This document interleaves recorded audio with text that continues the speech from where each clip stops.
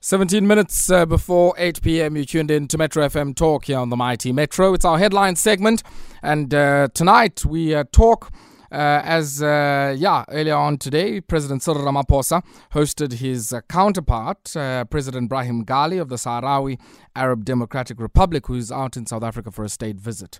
Now, earlier on today, there was certainly a lot of pomp ceremony, the type of military parades and all of the commands, national salute to present arms and all of that, as of course is often associated with visits of this kind. But also I think this visit has its own political significance, as many of you would often hear in the corridors of Durko, in some of the announcements often made, and even in the governing party, this issue of Western Sahara. And so today it's a perfect opportunity, as the Sahrawi people visit us for a state visit today, for us to talk just briefly about the history of the national struggle out in Western Sahara, what has given rise to it, the role of Morocco insofar as the national question is concerned in that part of the world. And where are we? Are we any nearer to the Sahrawi people's quest for self-determination? And more importantly, what does a visit of this kind mean in the geopolitics of it all? And tonight, joining us to tell us all about this, no stranger to the show, is Izak Khomo. He's the analyst of African affairs and joins us now on the line. And Khomo, good evening. As always, a pleasure. Good evening to you and good evening to the listeners. Thank you very much for joining us. Maybe just before we get into, the significance of this particular visit by President Brahim Ghali earlier on today, give us some of the background, the context and the history of Western Sahara and I guess the circumstances that gave rise to this decade, if not century-long contest for self-determination. Thank you. Well, it's long, but I'll try to make it short and comprehensible. Western Sahara, it used to be called, in the days when it was a Spanish colony, it used to be called Spanish Morocco. That's what it was. Okay. So there were two Moroccos. There was Morocco, which was ruled by the French, and then there was Spanish Morocco. Now, the Sahrawis, when other African countries were getting independence, the Sahrawis, really the French, they did not have any idea of leaving that place, and so there was a rebellion started there, led by the Polisario movement. And funny enough, that rebellion was being assisted by Morocco and Algeria. But then when the rule of Salazar, that was the fascist leader of Spain, collapsed, the new Spanish government, the military government, actually sort of withdrew unceremoniously from Spanish Morocco. Yeah. Well, then, when that took place, the Moroccans started laying claims to that territory, saying that it was part of Morocco. And to actually fortify that claim, they will open a case in the International Court of Justice. So what happened, that the ruling of the International Court of Justice, ICJ, was this, that although that the Arab tribes, because that's a term that they use, Arab tribes, people don't understand that there are Arab tribes, had some relation with the Moroccan kingdom, but they were never ever part of Morocco. So Morocco has got no claim to that territory. Yeah. So when Morocco lost that case, the late King Hassan organized his people to actually invade the people. They had the Green March, where the people just marched into Western Sahara, and claiming it to be Moroccan territory. That was in 1975. And behind the people, the army came and moved in. So what you find was this, that Morocco actually occupied that territory forcibly. And on the other end, the Mauritanians also took part, the lower third or the lower half of Spanish Morocco. Polisario continued fighting the two adversaries, that is the Mauritanians and the Moroccans. With the fighting, the Mauritanians had a weaker army and did not much support. They were stretched. They actually had a military coup and they withdrew from the areas which they were hanging on. And that was occupied by the Polisario. That area until today is still in Polisarian hands. It's about 20%, which is to the south. However, the Moroccans in their occupation, they had the support of the French.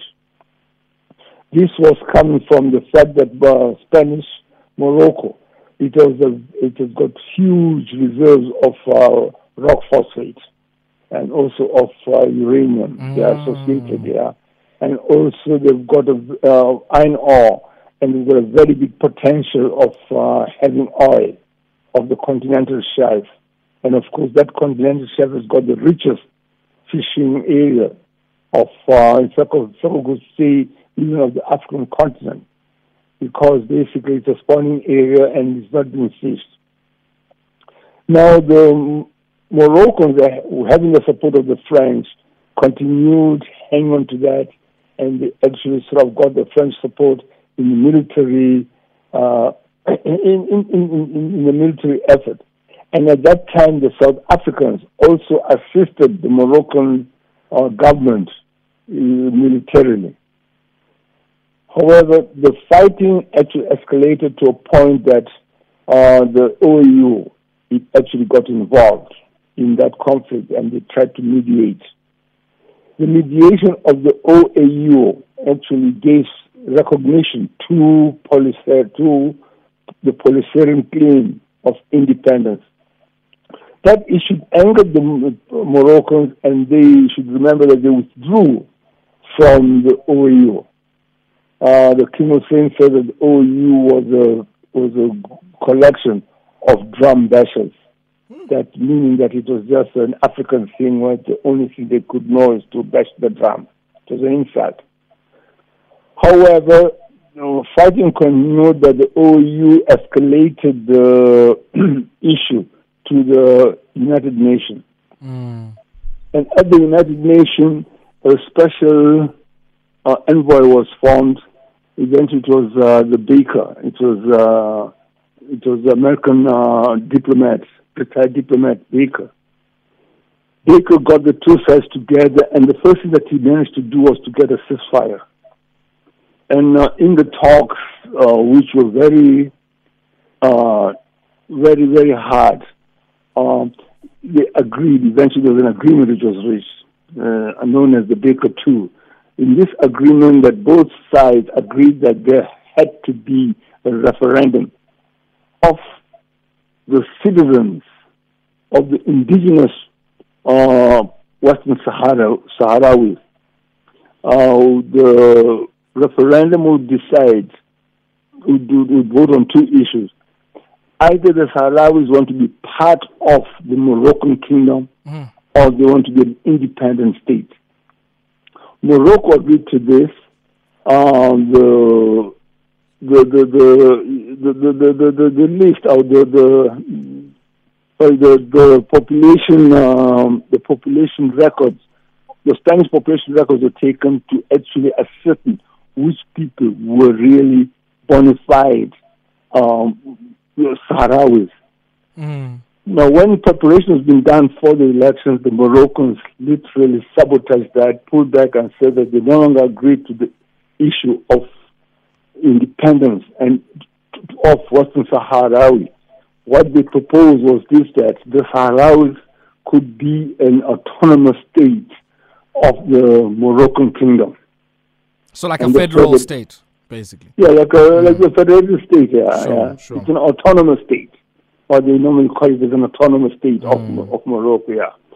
So that issue is where the whole thing ended. But then the Moroccans had the support of the French in the Security Council. where the issue of actually forcing, where the Security Council could actually force the holding of the referendum, that was defeated by the French.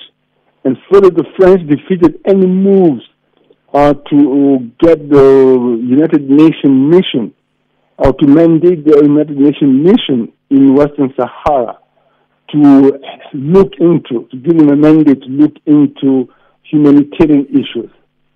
They're just there as observers. They've got no mission or right or mandate to protect the people.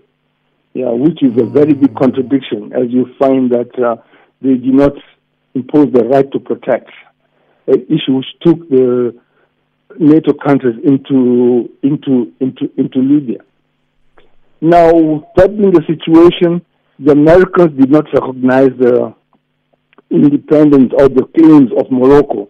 This through the action of the Black Caucus, that is a group of black senators. Yeah, they would not allow that.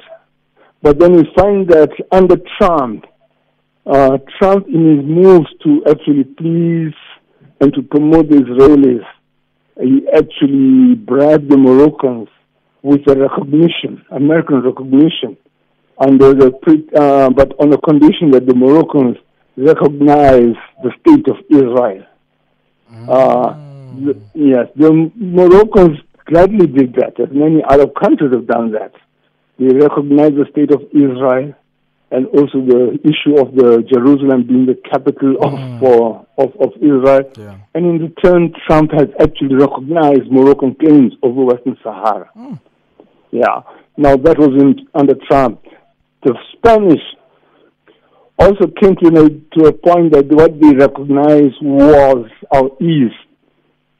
the Moroccan proposal of Western Sahara being an autonomous state of the Moroccan kingdom. So that has been the impasse for the last, for the last 2 to 3 years, since the time of Trump. Yeah. But now the issue has been changing. It should be understood that the biggest supporter of Polisario is basically Algeria. Most of the Western Sahrawis, they are in Algeria. In Tindouf, there's a very big refugee camp there. Yeah, and they've been getting Algerian support. Now, with the new geopolitical situation, which is centered around energy, the southern European countries, the Mediterranean countries, have become heavily dependent upon Algeria for gas supplies. There's a gas pipeline which goes to France. There's another one which goes directly to Spain via Morocco. Yeah, and this has been closed for some time.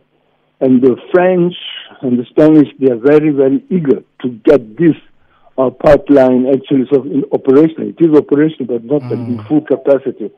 And so basically, the African group or the group which supports the Sahrawi, they do have are beginning to have some leverage. Number two is this: at the Biden administration. The Biden administration will get tracked in their full 100% support of the Moroccan claims, but they have not rescinded action which was that's Donald Trump's action of recognition of Moroccan hold on Sahrawi territory. Well, they did rescind. We could remember that Trump rescinded recognition of Cuba, of the Cuban state. That thing could be done even now, but Biden has not done it. Yeah, they just got cold feet. Yeah, so you find that right now, you find that the Sahrawi situation or the North African situation is on top of the agenda within the United Nations. And again, another thing which took place was this, that Morocco, although they were not founder members of the African Union, because they're not members of the AU, they actually applied to join the AU.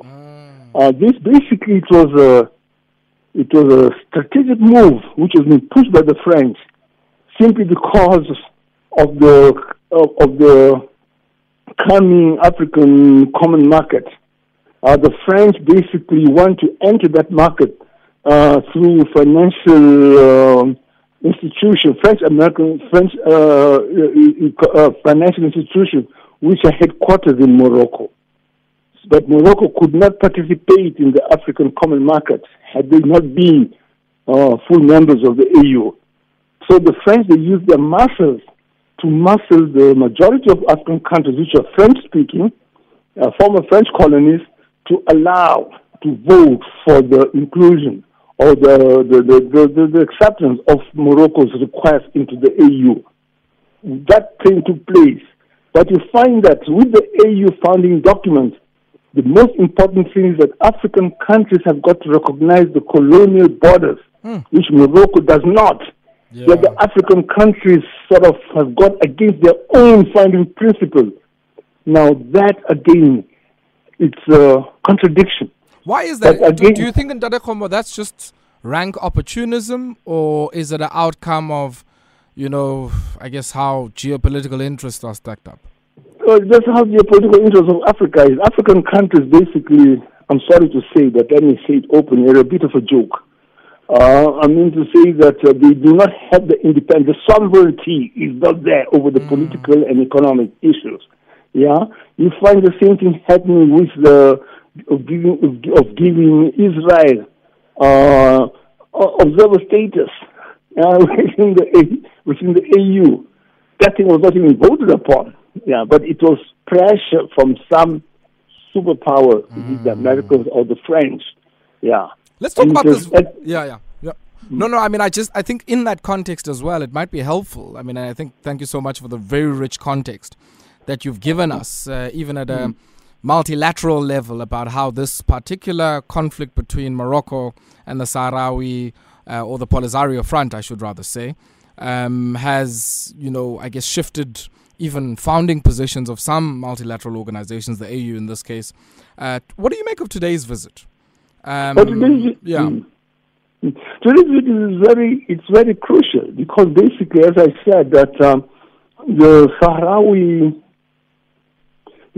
issue, it has actually resurrected as far as importance is concerned. It has actually taken not the center stage, but it's been up in the agenda, both at the UN and at the AU.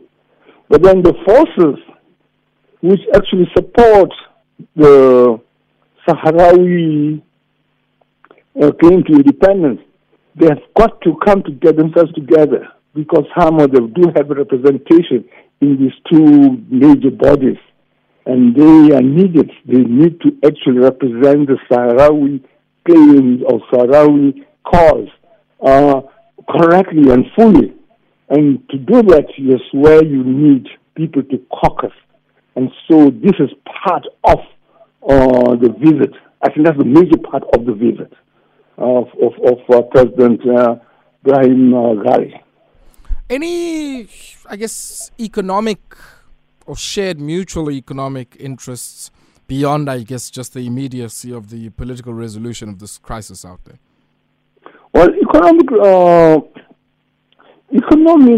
benefits are there. I mean to say, right now you find that Africa is actually coming together in actually looking at itself as a region. As I mentioned, the common market.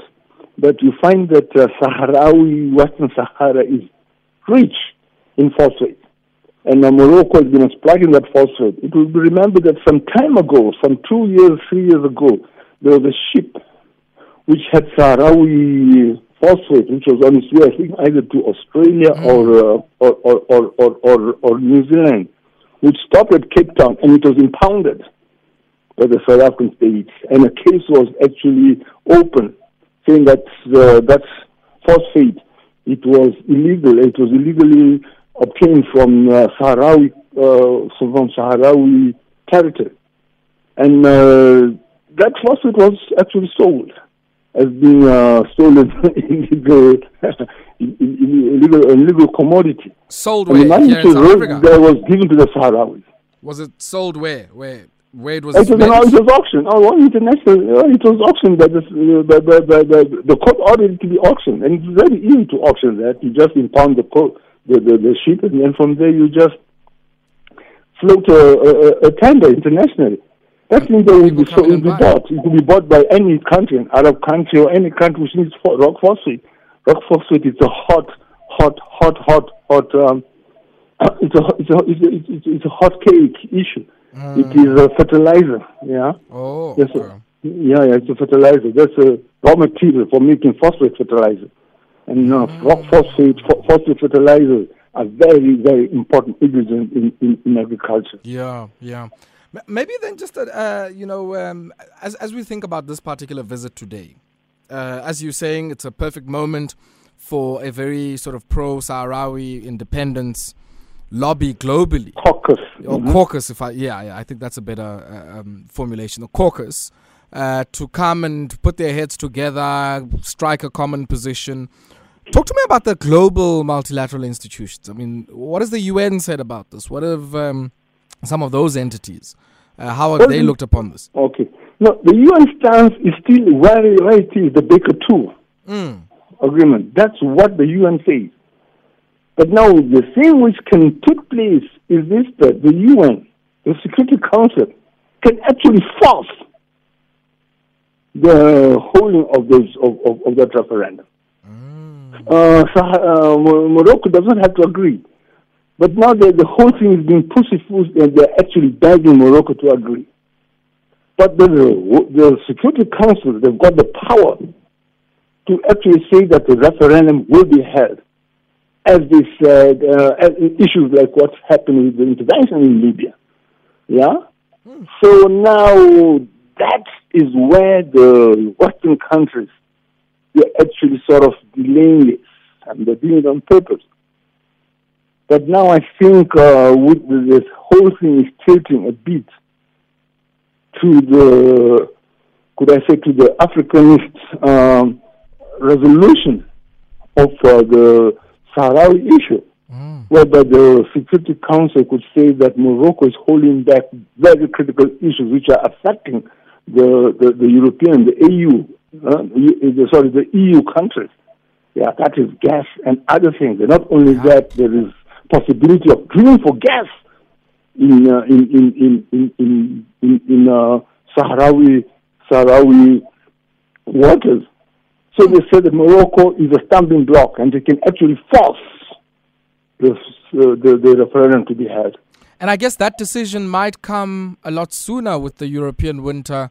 Certainly now on, I guess close. The European winter, and this European winter is not only 1 year's winter. They're talking about 2 years. But basically, even 2 years, they'll never do it. The American gas to transport it to Europe, it's a logistic nightmare. The Norwegian gas, they cannot solve. They don't get those capacities. The British are trying to have more gas. In fact, the British now, they're going back to fracking. Yeah, and that's getting some opposition. They're looking at Kazakhstan gas. They're looking at gas from Israel. They're looking for gas from Egypt. The gas which is in Israeli waters, I think it's equivalent to about what the Russians supply in just 1 year. Wow. What Russia can supply Europe in 1 year or even 6 months is the total gas the total reserves that are in Israeli hands. So they are trying to get gas from wherever they possible. They're upping the gas supplies from Mozambique, which basically is Total. Yeah. That's why they're actually sending now. They're prepared to send troops, AU troops, to come and assist Mozambique in combating the Islamic terrorists there. But then the cheapest gas is there from northwest Africa. That is Algeria, Western Sahara. Tata Khomo, We're going to have to leave it here for tonight. Always a pleasure catching up with you, and really appreciate the rich context and background you give us, which allows all of us to better understand, I think, a lot of the developments that are unfolding around us. And till we speak again. Okay, thanks for having me.